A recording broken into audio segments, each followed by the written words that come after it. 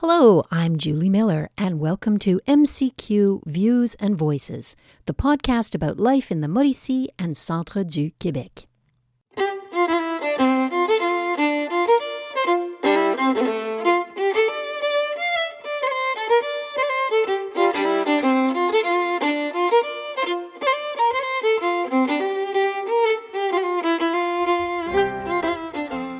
So we're continuing our series from Burton to Barton about the history of English and Anglos in the Trois-Rivières and surrounding area.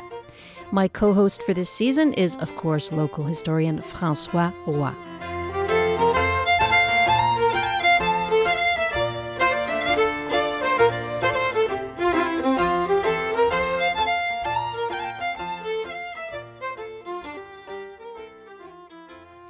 This week, François is going to tell us about what happened in Trois-Rivières during World War II.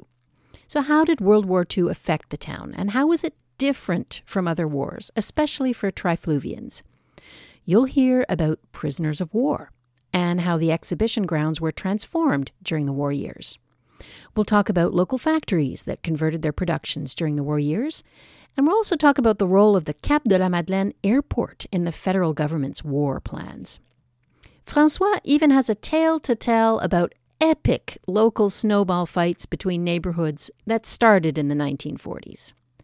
All this and more in this episode dedicated to the Second World War.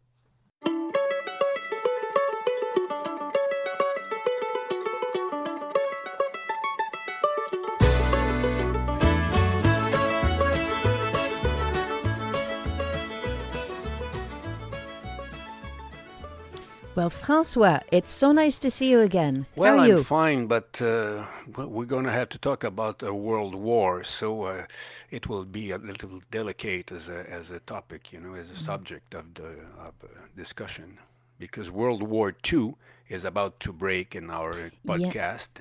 We're in 1939. Seems like this war For Trois-Rivières will be very different from the First World War for some political reasons. Can we talk about politics? In 1914... Oh, we can always talk about politics on In this show. 1914, First World War, Great Britain was at war, and Canada had to follow Great Britain.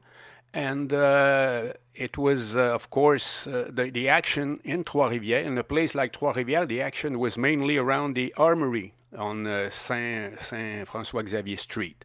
There was nothing, the whole city was not really involved in this war effort in 1914. In 1939, things have changed. Canada was independent following the Statute of Westminster. They declared war on Germany.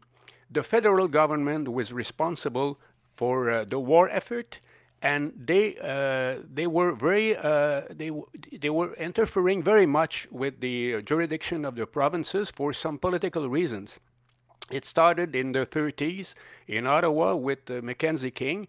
Mackenzie King saw the collapse of the Liberal Party in England. It was split between the Labour and the Conservatives. He didn't want to disappear as a Liberal Party and as a Liberal government in Ottawa.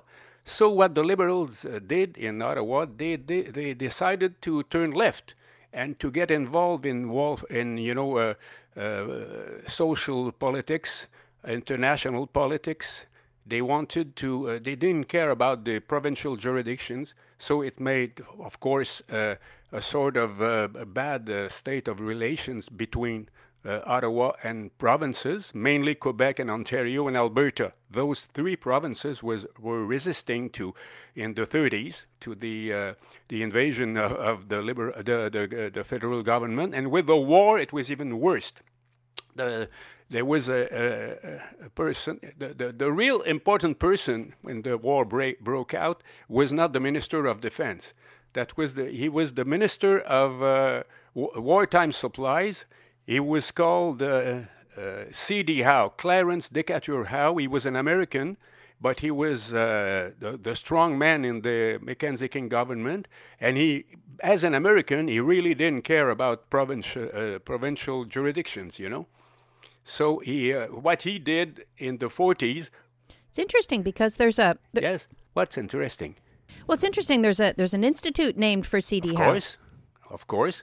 C.D. Howe... There's an institute named for C.D. Howe, and it's a right-wing think tank. Maybe, but C.D. Howe didn't care about provinces. You know, he was American. He said that Canada should be managed like the United States. If there's a war, the government will take the whole control of the whole country for the war effort. So what they did in Trois-Rivières, it's incredible. They took first they took a building downtown and made it the radar building, and then they took the whole exhibition ground, who was under construction, made it a place for training, a place for a prisoners camp, and a place to distribute the federal checks, you know, of welfare and all that. And they took the civil airport of Cap de la Madeleine to make it a military airport. So that's important to understand that for the people in Trois-Rivières, the Second World War was something different than the First World War.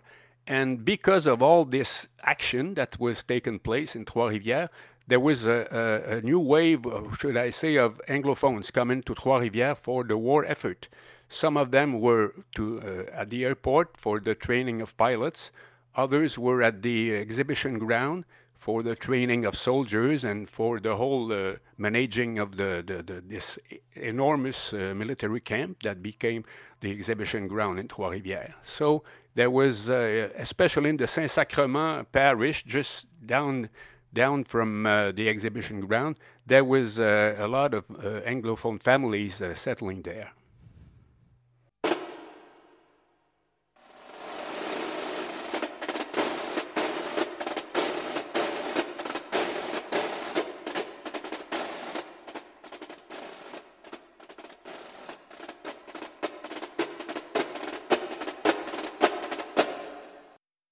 So tell me a bit more about this military camp on the exhibition grounds. You said it was just to train soldiers, trained foot soldiers. More than that, it was.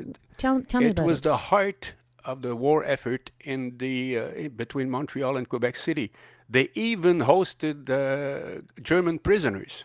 Not for a long time. These prisoners were taken sometimes off the shore of Ireland or off the shore of Newfoundland or. Sometimes directly from England, and they were detained in Canada, and so when they were before being headed to Montreal or to some other places westward, they had a stop in Trois-Rivières. So for a couple of months or years, we had German prisoners at the exhibition ground. I wonder how the local population felt about having a prisoner of war camp at the exhibition ground. I mean, that's a curiosity. Was there a certain sense of paranoia, of hysteria, of curiosity? That was a curiosity for them, because for the French Canadians, the Germans never were really, should I say, terrible or enemies, and it was more strangely in the Canadian West. At the First World War and maybe the Second World War, some Germans they were in camps, and the people around them in southern Manitoba, for example, there were Ukrainian families. They were very close to the Germans. They invited the prisoners in their homes, you know, for supper and all that, because for the Ukrainians, in the West, the Germans were allied. They were people. They were soldiers who were there to liberate Ukraine from the USSR, from the Russians, you know, and that's a way to consider these German soldiers. In Trois-Rivières, it was sort of amazing for the people here to feel so close to the war, because for the last couple of centuries, all those wars in Europe, for the people in Trois-Rivières, it was far away. You know, there was no emotional implication, except when the Pope was attacked in Italy in the 1860s. But for the rest, the wars in England or in France, in Europe in general, that was far away from their preoccupations. But being in Trois-Rivières in the 40s with these German prisoners, it was really something. And because the exhibition ground was under construction, there was still a big pool to finish. There was a sort of Olympic pool under construction. The construction has been stopped because of the war, and those prisoners, we say that we've been told that they had to work on that particular public work because it was they were there. They should do something, to be useful to the Canadian government. So prisoners in Trois-Rivières made little work, maybe big works on the exhibition ground, and it was same thing in the West. If you go to Jasper or Banff, some of the facilities there were built by German or Austrian prisoners. They were park prisoners. They were called park prisoners. And did they respect the Geneva Convention for the treatment of prisoners? Because I know during wartime, sometimes prisoners aren't treated so well. And I know I was reading a book recently about what happened on the Channel Islands when the Germans occupied the Channel Islands, like the island of Jersey, for example. And I know they brought in prisoners of war to do a lot of their heavy labor, and they were treated terribly badly. How were the prisoners treated? From what we say, it's been pretty good because some of them stayed in Canada, from what I've heard, because they weren't. No, we had no reason to hate them. That's it. When you're a French Canadian, you have no reason to hate the Germans. I told you minutes before that it was a curiosity, nothing more, and it was like that.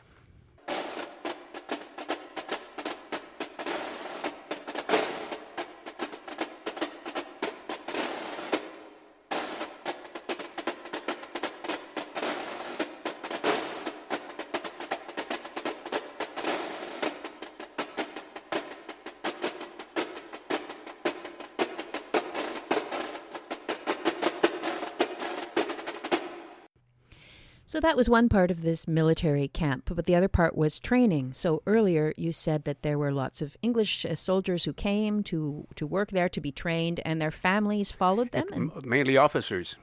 Officers and civil clerks from the Canadian Army, they came, and so if you go, not so long ago, there's a neighborhood nearby called Saint-Sacrement, that's just down the hill from the exhibition ground. And not so long ago, the street signs were bilingual. It was Première Avenue, 1ST for first. Second Avenue, Deuxième Avenue, 2ND. Third Avenue, Troisième Avenue, 3RD. Not so long ago, these signs were there, and they remained there until maybe the 70s, and that's the proof that this part of the city was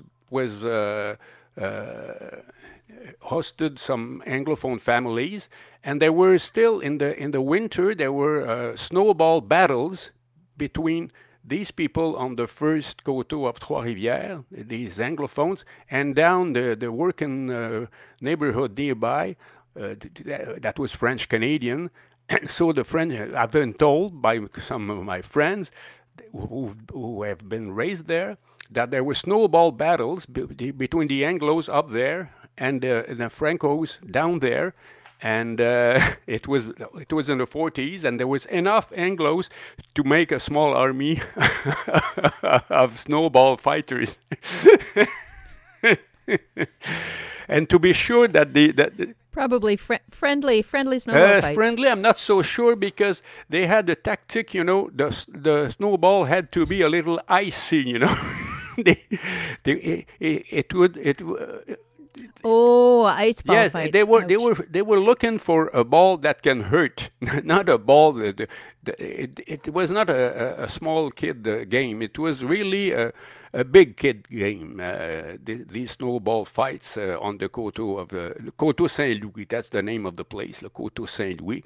And so you have the exhibition ground, you have the first level, and down there you have the basement, which is the old French Canadian working people neighborhood.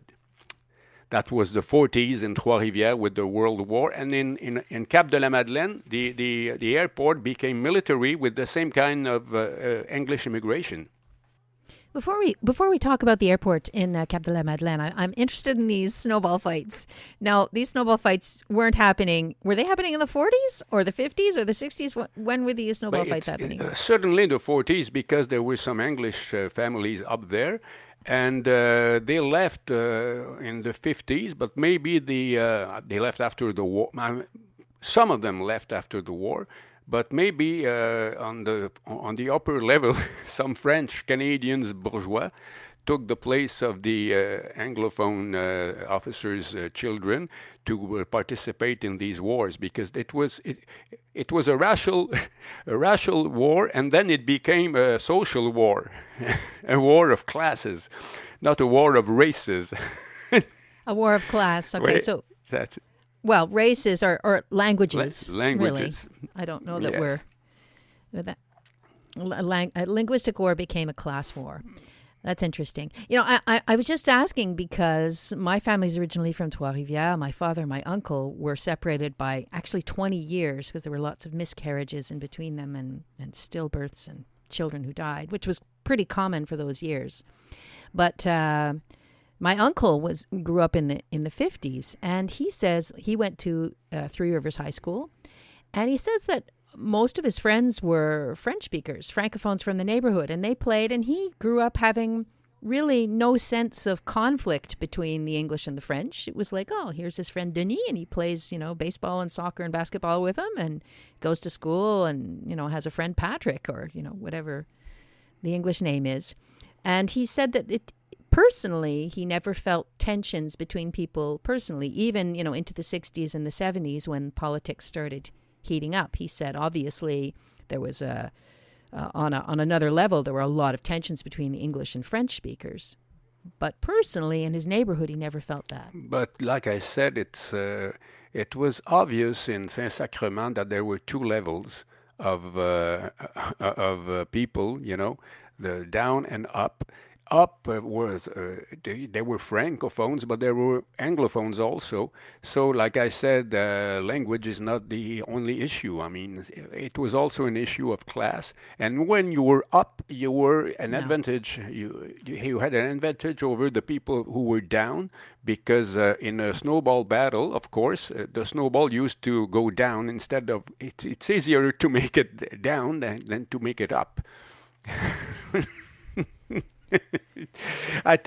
Yeah, but that's true of all military history. Whoever had the high ground had the advantage, whether it's snowballs or des vraies balles, bullets or bombs or cannonballs. You always wanted to have the high ground. And the major fighter for the lower class people was Jean-Paul Girard, who became a boxer, a professional boxer, as Jim Girard. He died just recently, and Jim told me about these snowball battles, and he was the captain of the lower the lower army against the. And he said He said we were at that school, and they taught us that Montcalm and Wolfe had the battle. So when we came in the alley or in the streets of Lower Saint-Sacrement, we decided that we will take advantage of the Anglos that were up there, and we will have a snowball battle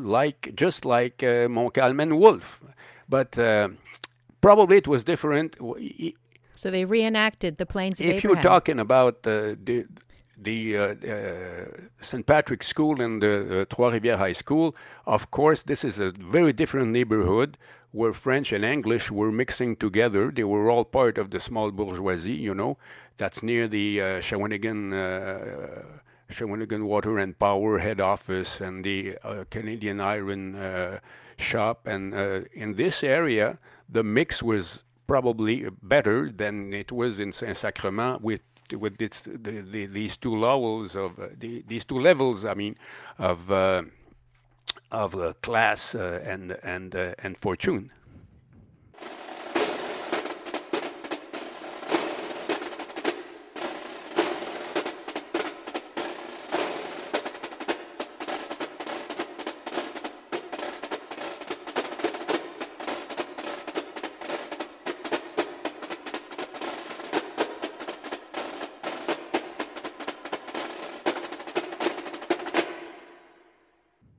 So tell me about the airport in Cap de la Madeleine. In 1928, Cap de la Madeleine wanted to have its own identity and to have its own ways of developing. And with Mr. Morissette, who was the general manager and later the mayor of Cap de la Madeleine, they decided that if there would be an airport in the Trois-Rivières area, it should be in Cap de la Madeleine. So he made the first move to have an airport before Trois-Rivières, and he succeeded. In 1928, they had their own airport with a lot of ambition. They were dreaming of flights to Montreal, to Toronto, to New York. But then the war happened, the crisis, the financial crisis of the 30s came, and then war came. And with the war, the federal government took the whole site of the Cap de la Madeleine airport. People were coming there from all over Canada to work there. I personally, when I bought my house in 1980 here in Normanville in Trois-Rivières, my first neighbor, who was born in Saskatchewan, he came here to work as a mechanics at the airport of Cap de la Madeleine during wartime. And he decided to settle here and marry a French Canadian, but he was from Saskatchewan. He came here as an Anglophone to work at the airport. And another thing important at this time was C.D. Howe. We were talking about C.D. Howe, who was responsible for all this this enormous war effort. He because he had to lodge the workers in the shops, because he had to prepare the coming back of the soldiers after the war. So he made up a plan called the wartime housing plan, and Trois-Rivières was one of the places in Canada where we had so much of these little house, all on the same plan, all on the same size. And it was called wartime housing. If you come to Trois-Rivières today, you will see on the Marie-le-Neuf, on Abbé d'Alcourt, on Place Harper, these wartime houses. And same thing in Cap de la Madeleine, in Rue d'Orval and some other places, because in Cap de la Madeleine, they had shops that could be converted to the war effort. In Canada, in Trois-Rivières, it was hard because it was mainly pulp and paper in Trois-Rivières. But if you go in Cap de la Madeleine, these little shops who were there, it was able to convert them to the war effort. They made munitions, they made bombs, they made uniforms. And because they had a need for workers who came from the countryside, they had to lodge them. So it was possible with the wartime housing program. That was another realization of C.D. Howe, who was the strong man of the 40s in Canada. Stronger than the Prime Minister, who was anyway a sort of weirdo. You know, Mackenzie King was speaking to the spirits of... oh, yes. C.D. Howe was a little more grounded. Yeah, I know. He was a different sort of man. But he wasn't a weirdo. He ran the country very well. He wasn't a weirdo. He just had an esoteric side, shall we say. And I think he left a lot of personal journals. He wrote in his journal every day, and that's why we know as much as we do about him. But let's not get sidetracked. I want to come back to Cap de la Madeleine. It sounds like Cap de la Madeleine was a buzzing hotspot of wartime effort. There was this airport for shipping supplies, I imagine, during the war. That's what it was for. And so there were all these mechanics, there were all these pilots, I imagine, too, lots of support staff. They had to be housed. But there were also the wartime factories, and you mentioned some of them. Were they in the Cap de la Madeleine? They were building bombs? Well, if you see the Reynolds aluminum, maybe you have known this famous shop in the 60s and 70s, Reynolds aluminum. It was called, at the very origin, it was called Dominion Rubber, and in 1940, they converted to Dominion Munitions, and in 45 they came back to Dominion Rubber. So it's the proof that for a couple of years in Cap de la Madeleine, this shop was working on bombs. But one thing you should understand is that Cap de la Madeleine is very deeply French Canadian. So if you were an Anglophone in Cap de la Madeleine, usually you would live in Trois-Rivières, because it's just across the bridge, and in Trois-Rivières you had all these institutions in English, schools and churches and associations of all kinds. So Cap de la Madeleine. In Cap de la Madeleine, they had not really they were not really conscious of the English, the Anglophone presence. But in Trois-Rivières, obviously, there was an afflux of an arrival of people speaking English and working for the war effort, could it be in the airport or elsewhere. So there must have been people who came to work, like your neighbor, who married French Canadians and integrated into the French-speaking community as well at that time. Yes, of course, because your neighbor can't have been the only one. No, certainly not. And it was probably like that in other places, because like I told you, in 1914, the war was a military affair, and it was a British affair. Great Britain was at war and Canada was a colony.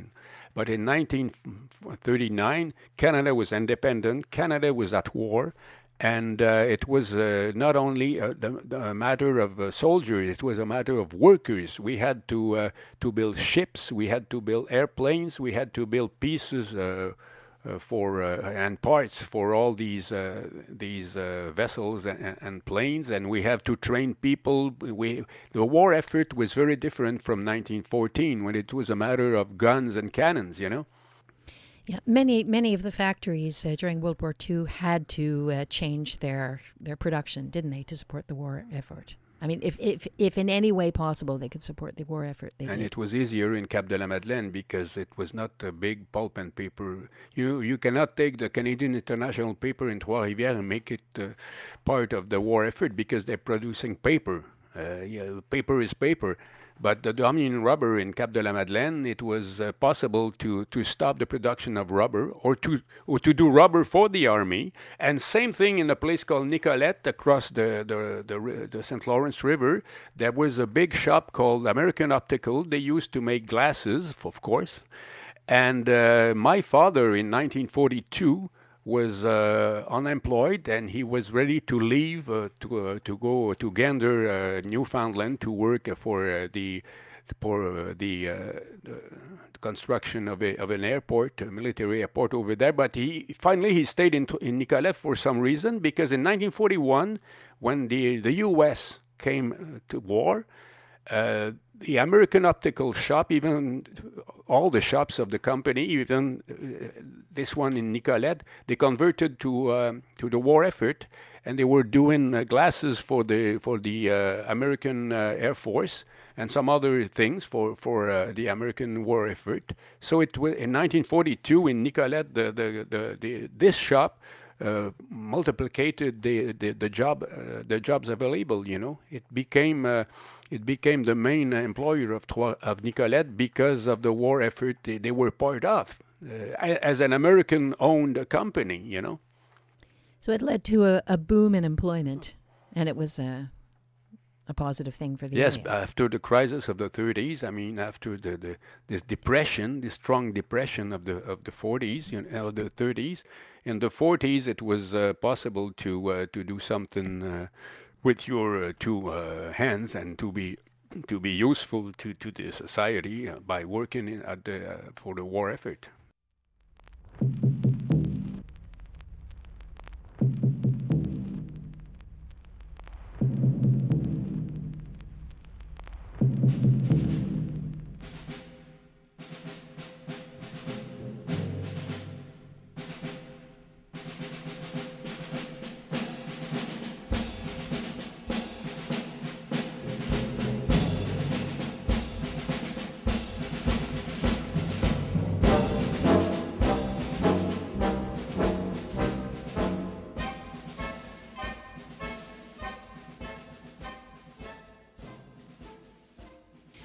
Let's go back to the military training grounds. Were there any regiments that were associated with Trois-Rivières? We already have an armory and a regiment. I mean, the regiment of Trois-Rivières was created after the Confederation, which is normal because after the Confederation, it was the first step of Canada on the path of independence from Great Britain.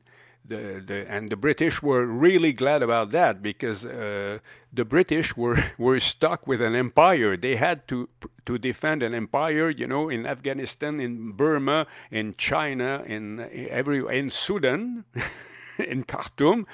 So when the Confederation took place, I mean, it was the British government said, "That's great. You're going to have your own army." It will, of course, officers will be from Great Britain. We had another podcast about that, but still there was a Canadian army in the early 1870s, including the Trois-Rivières Regiment, which is still alive and which is celebrating its 150th anniversary. And this regiment was, they had problems to have a lodging problem, should I say. And in 1905, they had their own armory, which is a beautiful building on the English castle style. It started in Toronto and Montreal. It was a whole generation of buildings built on the same plan, all looking medieval, all looking Anglo-Norman, which is quite interesting, knowing that our ancestors were mainly Norman in French Canada. And so we had an armory of that style. And the regiment in 1940, in the Second World War, they had action mainly in Sicily and Italy, and then up there in Netherlands. And their commander was Jean-Victor Allard, who later will become the first French Canadian to be the commander-in-chief of the Canadian Army in the 1960s. So that's really interesting. They had action in Italy and in the Netherlands, because I was reading in the 1946, which we're going to talk about a bit later, that there were several dozen war brides that came to Trois-Rivières to be reunited with their husbands, and many of them were Dutch. Yes. Even in Nicolette, we had a Dutch lady and a Polish lady. Both of them followed a French Canadian soldier to become part of our everyday life. Yeah. And the Dutch were so grateful for Canadians liberating them after the war that they still send tulips to Ottawa every spring, don't they? Wilhelmine and Juliana. So that's beautiful. It. The Queen and her daughter from Netherlands. Yes. One last word before we wrap up this week. Do you know what the death toll was like for the Three Rivers Regiment? No, I don't have the statistics, but I know that when the war broke out, the Trois-Rivières Regiment was incorporated in other regiments. There was you cannot. You can recruit somebody from Ontario to the Trois-Rivières Regiment because the Trois-Rivières Regiment will be part of another regiment, and you better speak to a military historian, where I am not. I know a bit about the British Army and Colonel Burton, but don't know much about the 1940s. I'm too old. My knowledge is from way back when. Not that old. Oh, you're not that old. Way back when. Yeah, that's okay, François. You don't have to be an authority on all the topics. But if someone is visiting Trois-Rivières, someone lives in Trois-Rivières, and is there a war memorial? I think we talked about it in a past show. Is there a place that commemorates those from Trois-Rivières who fought in front of the post office? Where is that? This statue, this monument by Coeur de Lion McCarthy. We had a chronicle about that, you and me, not so long ago. McCarthy, father and son, were great sculptors, and they had this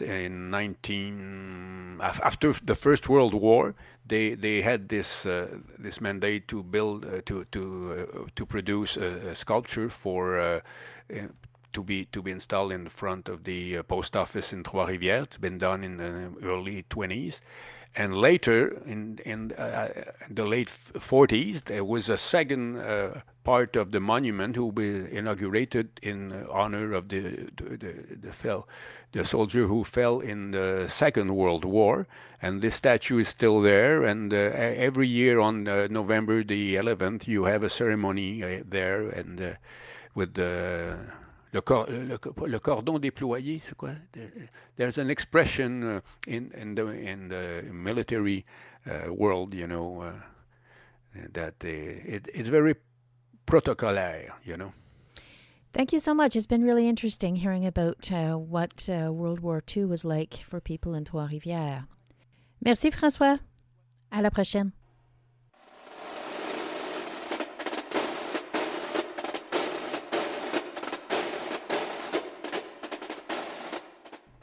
Thank you so much for listening. MCQ Views and Voices is produced by Case MCQ in the Mauricie and Centre du Québec region. And this project is supported by the Secrétariat aux relations avec les Québécois d'expression anglaise. If you like what you hear, let us know and get in touch with us on our Facebook page or through our website. That's Case MCQ. Our website is casemcq.com, so we're pretty easy to find. Music this week was strictly rhythmic, taken from something called D-Day Drum Display by the band of H.M. Royal Marines from the album D-Day 50 Years On. You also heard a snatch of V for Victory, performed by the band of the Royal British Legion from the same album. I'll leave you with a bit more of that V for Victory piece. Take care, and thanks again for listening. We'll see you soon.